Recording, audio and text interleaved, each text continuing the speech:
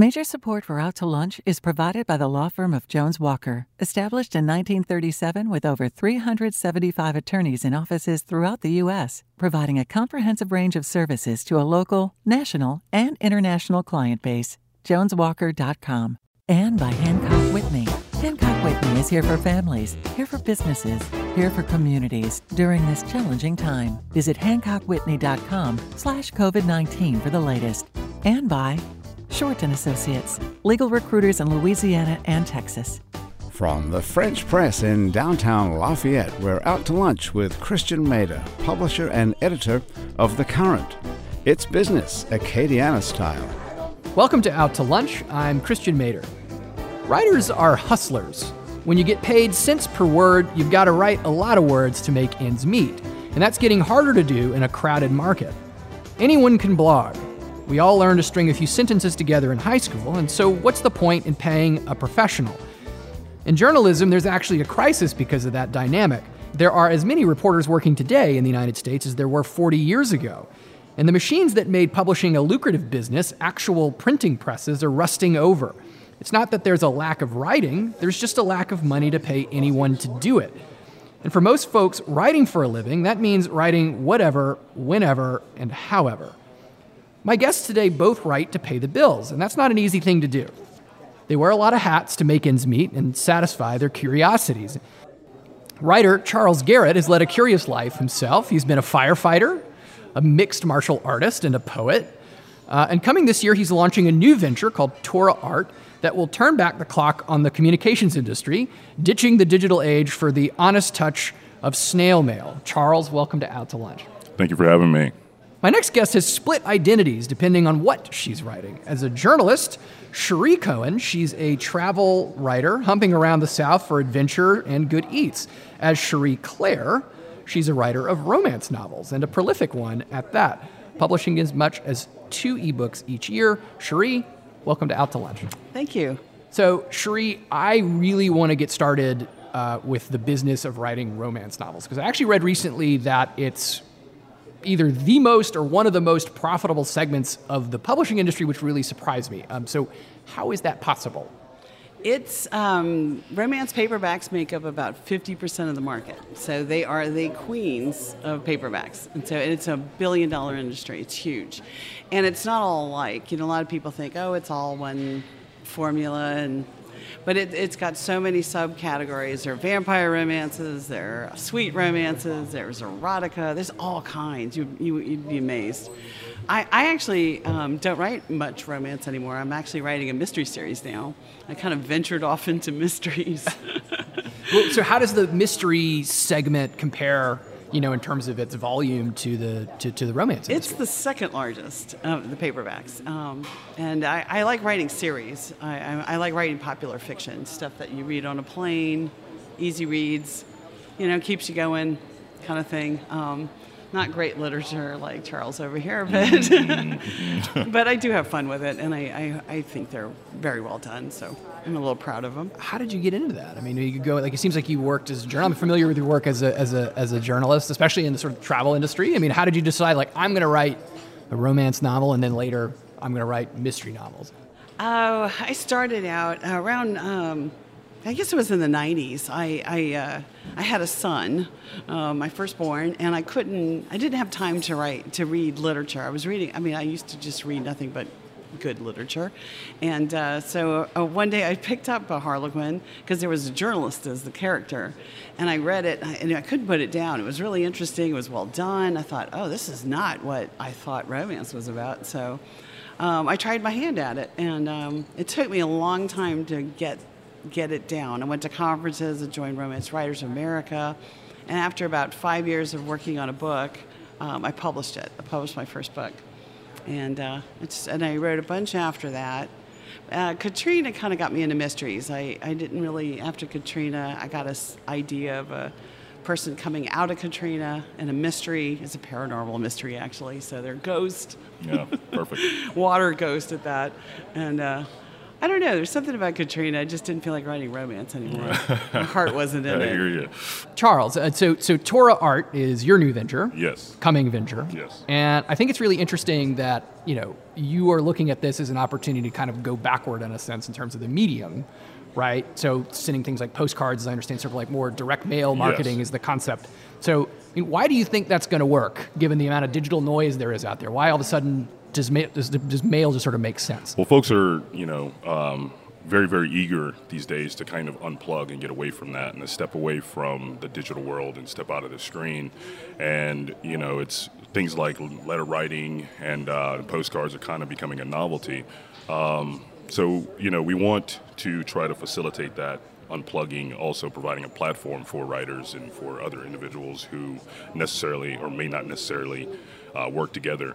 So, that being said, we've done some research on case studies and that, and it seems to be very, very, once you have a piece of paper or the product in your hand, you're a little bit more connected to the product that a consumer, let's say, an art gallery or something of that sort, would want to reach out to their customer base. So like, what business do you imagine would really want that kind of service? So you're saying to yourself, like, okay, well, this is the sort of person that really wants the human touch of a letter or a postcard, that they really feel like that's going to convert customers. I think any from a small business to big business, anyone that wants to really, like I said, art galleries, weddings, any individual that has events that they want to promote and they want to promote on a consistent basis. So, it's very, very versatile, very, very versatile thing that can be used to promote these, events and such like that. I mean, from anything from Festival International, just you name it, you can use direct mail to reach out to your customer base. And who do you imagine is the audience for that? I mean, is it like when you talk about the case studies that are saying, all right, well, people want to turn off, is it, older folks, is it millennials, is it Zennials? I mean, who is it? I think, for me, the millennials, I hate using those labels, but the young crowd, those guys, they're always plugged in. You have some of the older crowd that are kind of involved with the internet, but necessarily aren't taking to it.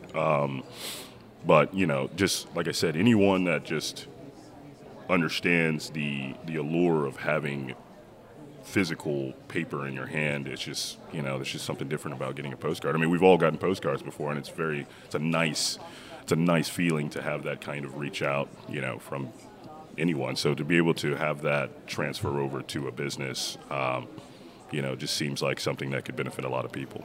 So Sheree, I'm curious your thoughts on sort of the medium aspect of this. I mean, in your work, you've been writing for magazines, you've been writing, novels. I mean, do you find that you're reaching different people, or it matters whether you're printing it on a paperback, whether it's coming out in a glossy magazine, or it's being distributed to people over the internet airwaves?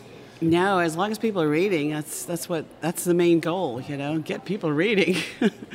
Most of my sales of my novels now are ebooks, and a lot of people say, "Well, I like a real book," and I'm like, "Well, it's a real book. It's just on a Kindle." But but it's a huge market. It's growing. I don't care how people read. I just want people to keep reading. Yeah. Have you found that like because you say publish it as an ebook, somebody says like, well, is it really a novel? Or do you find that people still look at it as, yeah, this is an earnest piece of work? I mean, yeah, I think it depends. I mean, I was published traditionally for a long time, and then I got the rights back on those books, and I put those books up as ebooks, and so they were already published and copy edited, so I felt like I had a bit of a reputation there.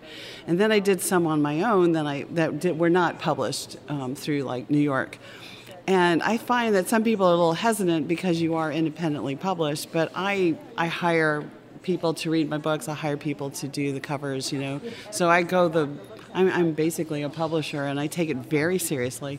So they're getting a good product. I go through the same things that a traditional publisher would go through. How do you market that? I mean, I would think, and I'm not like that familiar with sort of the fiction publishing industry, but the distribution channels are difficult to get into, or maybe the ability to say like, I've got a new thing, and here's my, like, how do you actually get it from your brain to people who want to read it? I mean, well, I do a lot of online marketing. I do a lot of there's a lot of ebook there's a lot of newsletters that go out that promote ebooks.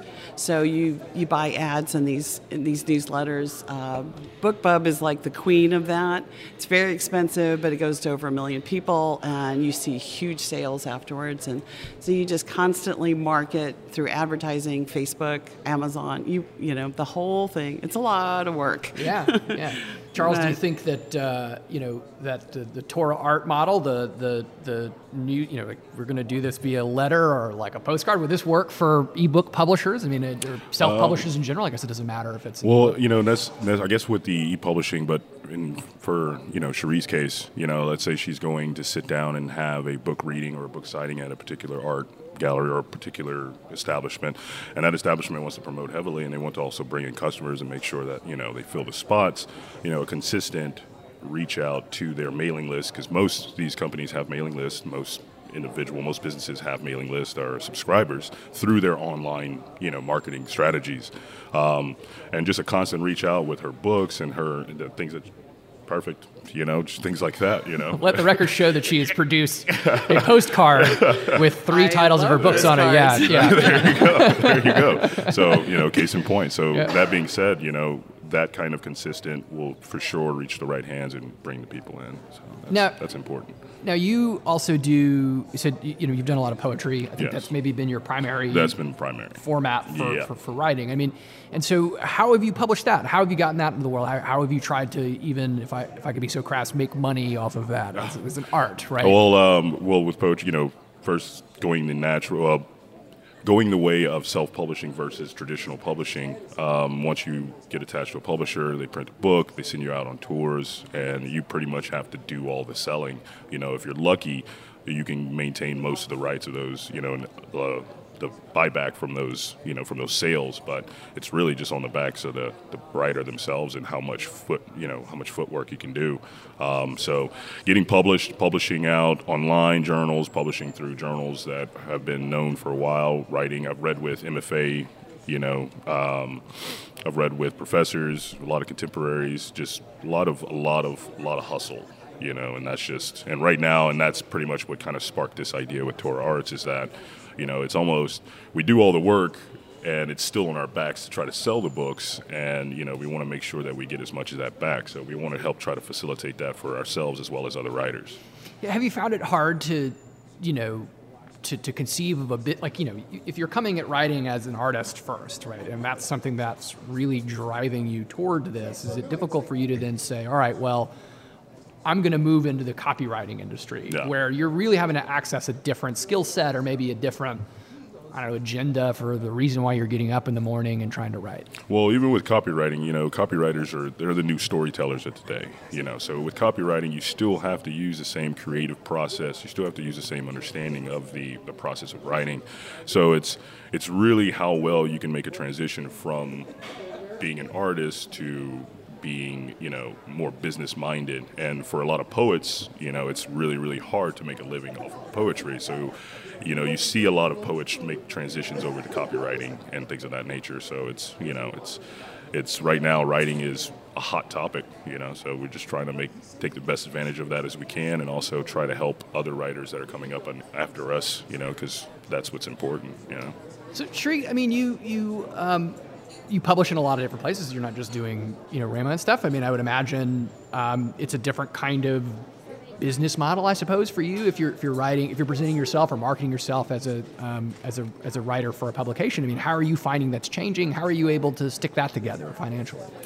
Well, I'm a freelance writer under my real name, and like you said, I'm kind of, and I joke on Facebook that I have a twin, and it's really funny because my pen name, and it was given to me by my publisher originally, was Cherie Claire, spelled differently. So why you would have twins with the same name, I don't know, but I don't think anybody really believes me. But I actually know somebody who's got a twin who's the same name. But go on. Really? Sorry, I do. Yeah. Okay. Yeah. It's not. It's weird. It's a weird thing. Yeah. That is. Yeah.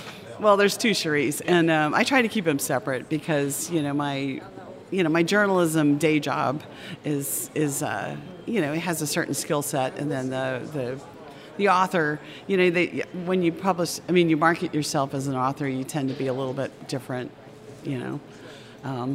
there's a lure about being a writer of fiction that's different from a journalist. And as a journalist, I'm totally got a different mindset about facts and all that. Fiction, of course, is made up. So you don't want to mix those two. Yeah. Because people always claim, we journalists make things up. We don't. Yeah. I mean, have you found that freelancing as a journalist has changed for you over the last 10 or 15 years in terms of what you can expect, on assignments or what it's like to even try and, get a gig? I mean, what's that been like? Oh, definitely. When I first started out, I travel. I do travel writing mostly. And so people, they invite you places and they fly you there and they put you up and they feed you. And it sounds very glamorous and it is a lot of fun, but it's still a job. But 10 years ago, people were a lot more open to it and there was a lot more opportunity. Now I think it's because there's a lot of bloggers and influencers coming into the field. So it's harder and harder for me to get press trips and even on assignment. I'll get an assignment from a magazine and I'll reach out to tourism people. And 10 years ago it was like, yeah, come in. We want you to write a story. Now it's like, well, and I think the money's tighter on their end. And I think So are you saying that because you have all these sort of bloggers and influencers and stuff, that they're looking at a professional journalist and saying, why do we need you? I mean, is that kind of the attitude? I don't know, tell you the truth. I really don't know. Because I do some blogging, but I've never done influencing. It's really hard for me because I have a journalism degree and, you have that code of ethics and all that. And so moving into that field is kind of uncomfortable for me. But, it could be that. I know some people don't like the bloggers and influencers, and some people, that's all they want. So it's just a different world. Changes every year. So Charles, you're working on a novel. Yes. So tell us about the novel, and I'm curious about how you're gonna get that out into the world. Well, the novel, it's titled Man, Savage, and Dead Horse. Dead Horse, Alaska. And, to be quite honest, people have always, every time I tell them about the novel or talk about it, everyone wants to ask me, what's it about? And my creative process, I really don't know what the novel is going to be about until it hits the page. I kind of write from a sensual area. I'm not an entertainment writer. So my process, compared to an entertainment writer who really knows what they're going to write and writes it and has a definite ending in mind, I like to keep things a little bit more fluid and freeform, and writing it in poetic verse has also been itself challenging. Once I what does it mean to write a novel in poetic verse? Well, I guess the closest thing I can is like a Toni Morrison or The English Patient. Those were the author for The English Patient, which his name escapes my mind right now. I can never say it right. It's like Michael Dahe or something like that. I can't pronounce. Yeah. But he was a poet prior to writing novels, and he wrote The English Patient completely, in poetic verse, using poetic forms and poetic devices to write the entire novel. So it's going to have a different kind of flow than writing, your traditional novel. But the first thing is just to write it. So once it's written, then we can try to figure out how to get that into the world, but one thing at a time. You're listening to Out to Lunch. I'm Christian Mader. I'm talking with writers Charles Garrett and Cherie Cohen. So Cherie and Charles, this is a segment where we kind of deviate from the normal conversation a little bit and try to shake things up. So this is called the checklist. And what I have is a random assortment of questions that are really designed to probe the inner workings of your mind. So I'm going to ask each of you to pick a number between 1 and 25, taking turns, of course, and then we'll ask that question and we'll see where it goes, okay? So Cherie, can you pick a number between 1 and 25? 14. 14. Have you ever considered quitting and doing something completely different? Oh, yeah. Every day. Yeah, exactly. Yeah, usually when the bills come in. Yeah, it's funny. I had a friend who told me once, she said, I stopped writing and I had a heart attack. And she said, I swear it's because I stopped writing. And I don't think I could ever stop writing. But yeah, I think about it a lot because it sure would be nice to have a good paying career. What am I doing today? What is this? Maybe have weekends. Yeah. I don't know what that is anymore. It just all blurs nonstop. together. Yep. So if you were to quit writing, what would you do? Wow. I don't know. I'm a big environmentalist, and I'm concerned about the world today. So I'd probably do something like fighting climate change or working for the Arbor Day Foundation or something like that. Have you done any environmental writing? No, I haven't, and I keep thinking that I might veer off into that. It's not my thing, I was always a fluff writer. I shouldn't say fluff. That's not nice. It's okay if you say it about yourself. Yeah, yeah. I always wrote about food and all the fun stuff. So yeah, I don't know. We'll see. Charles, let's get you to pick a number. 16. 16. Okay. I should have just picked 14. That's just So what are your best interview questions? It's kind of a random question. Wow. My best interview questions, like if I were interviewing someone else? I think it's open to interpretation, Okay. meaning because we're writers here, so I guess you could ask it as if you were to interview somebody or if I were to be interviewing you. So I'm asking you to do my job for me. Okay. Yeah. I think a lot of people these days have been operating out of fear. So I'm always interested in, and a lot of people don't like to talk about fear, but fear drives either people to success or drives them to failure, whichever the case may be. So I guess I would ask, what are some of your biggest fears? Would be a question that I would. So what are some of your biggest fears? Making a living. No, I have children, so getting a phone call one day and just something happening to one of them. I hate to bring it down, but that's a fear. I hear you on that one. Yeah, that's pretty much it, man. So you both have kids, right? And I have a kid too, and so certainly like thinking about being a writer and trying to make ends meet. I mean, that adds a lot of pressure to to what's become very much like a gig-oriented job, right? I mean, do you feel like you can see a path in your life where writing is going to be something that will sustain, what your kids need?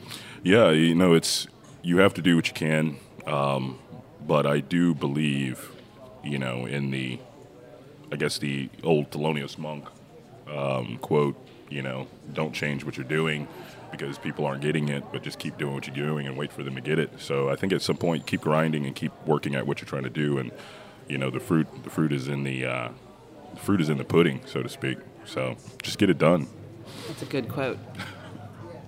I had somebody ask me this question the other day, and I thought I would direct it to Cherie, which was she was somebody who was interested in writing romance novels, right? But it's not a question about romance novels specifically, but she sort of said, I get these ideas in the middle of the night, right? What do you use to track your own ideas? Like, so, what's the most efficient way, I guess? And she's asking me, saying, like, Christian, like, what do you do if you got, an idea, something you need to write? Like, what are you actually writing on? And it's funny, because I never actually think about the technology that's required or that we use. But, so when you got an idea, like, when you're germinating that, what do you do? What do you jot it down with? Well, first of all, I think 3 o'clock is the magic hour. Wow. I wake up a lot around 2 or 3, and Stephen King always used to say that too. Put a piece of paper by your bed because a lot of times you're not going to remember it in the morning. The first novel actually I sold was something that came to me in the middle of the night, and it was almost like a movie going across my head. The whole thing came to me. It was amazing. Never had that happen. And I kept thinking, I'm not going to remember this, but I did, and I started writing it. And, but I'm kind of weird. I mean, I know what I want to do when I sit down to write a book, but I don't always know where it's going to go and all the different things. And I kind of let the universe guide me. And I know that sounds a little woo-woo, but I kind of... Yeah, sometimes I'm stuck and I'll say, hey, help, and I'll just start writing. And I think the key is to make your fingers move. Don't sit there and sweat over it. Just write. And if it comes out crappy, that's okay. You got something to work with.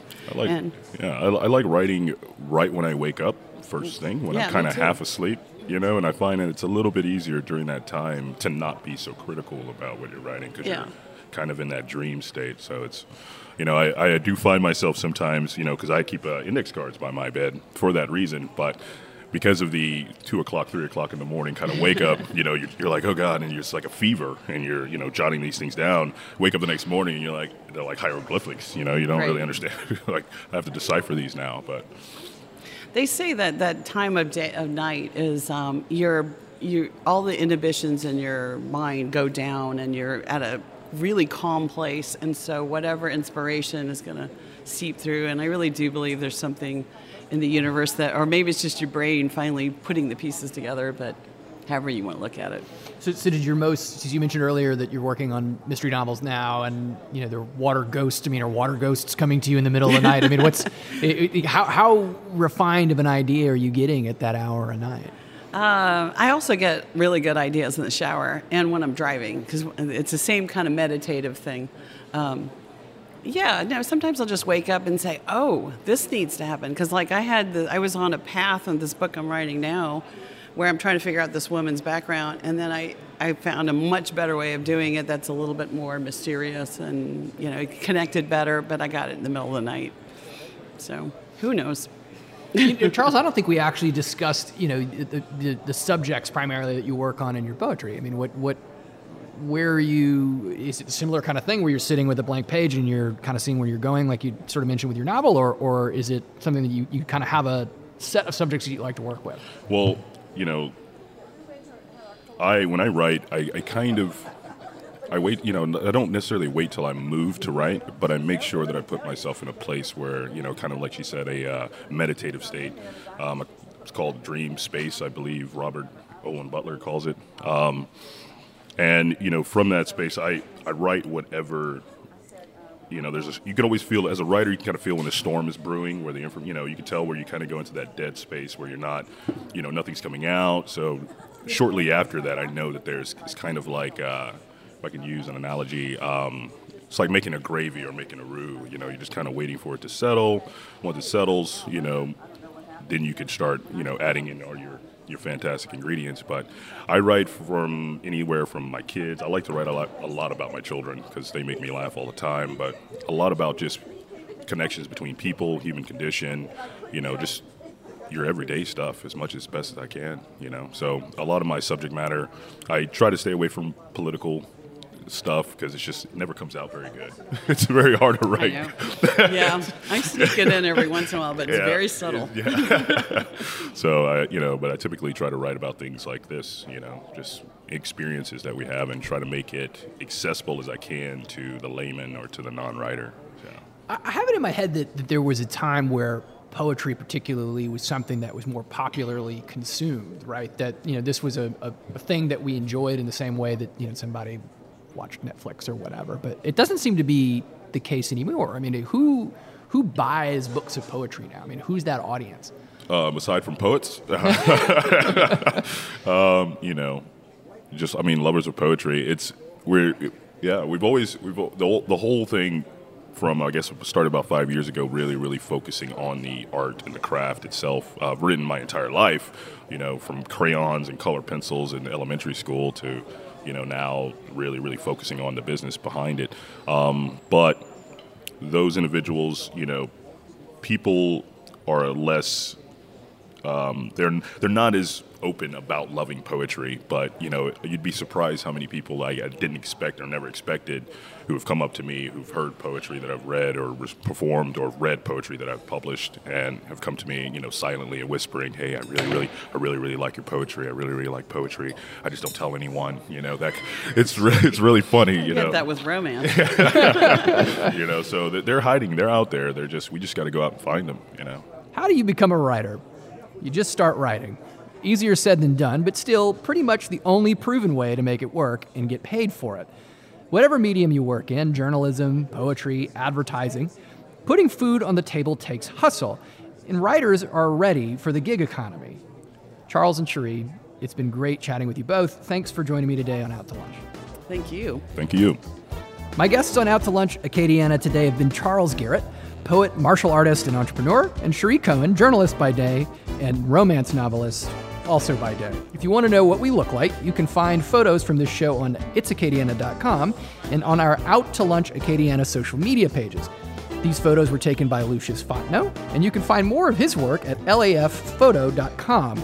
The producer of Out to Lunch Acadiana is Grant Morris. Our technical producer is Eric Morrell. Our associate producer is Molly Richard. And our researchers are Ann Christian and Maggie Mindel. Out to Lunch Acadiana is a production of INO Broadcasting for itsacadiana.com and KRBS 88.7 FM. I'm Christian Mader, editor of The Current, Lafayette's community-owned nonprofit newsroom. And so thanks for joining me. For more great stories and conversation, check out thecurrentla.com and sign up for our weekly newsletter. I'll see you here again next week around the lunch table for more business, Acadiana style, on Out to Lunch Acadiana. Bye-bye. Major support for Out to Lunch is provided by the law firm of Jones Walker, established in 1937 with over 375 attorneys in offices throughout the U.S., providing a comprehensive range of services to a local, national, and international client base. JonesWalker.com. And by Hancock Whitney. Hancock Whitney is here for families, here for businesses, here for communities during this challenging time. Visit HancockWhitney.com/COVID-19 for the latest. And by Short & Associates, legal recruiters in Louisiana and Texas. Mitchell Foreman wrote and performs all the music on Out to Lunch. You can hear Mitchell's music anywhere great jazz is sold or streamed, and at MitchellForeman.com.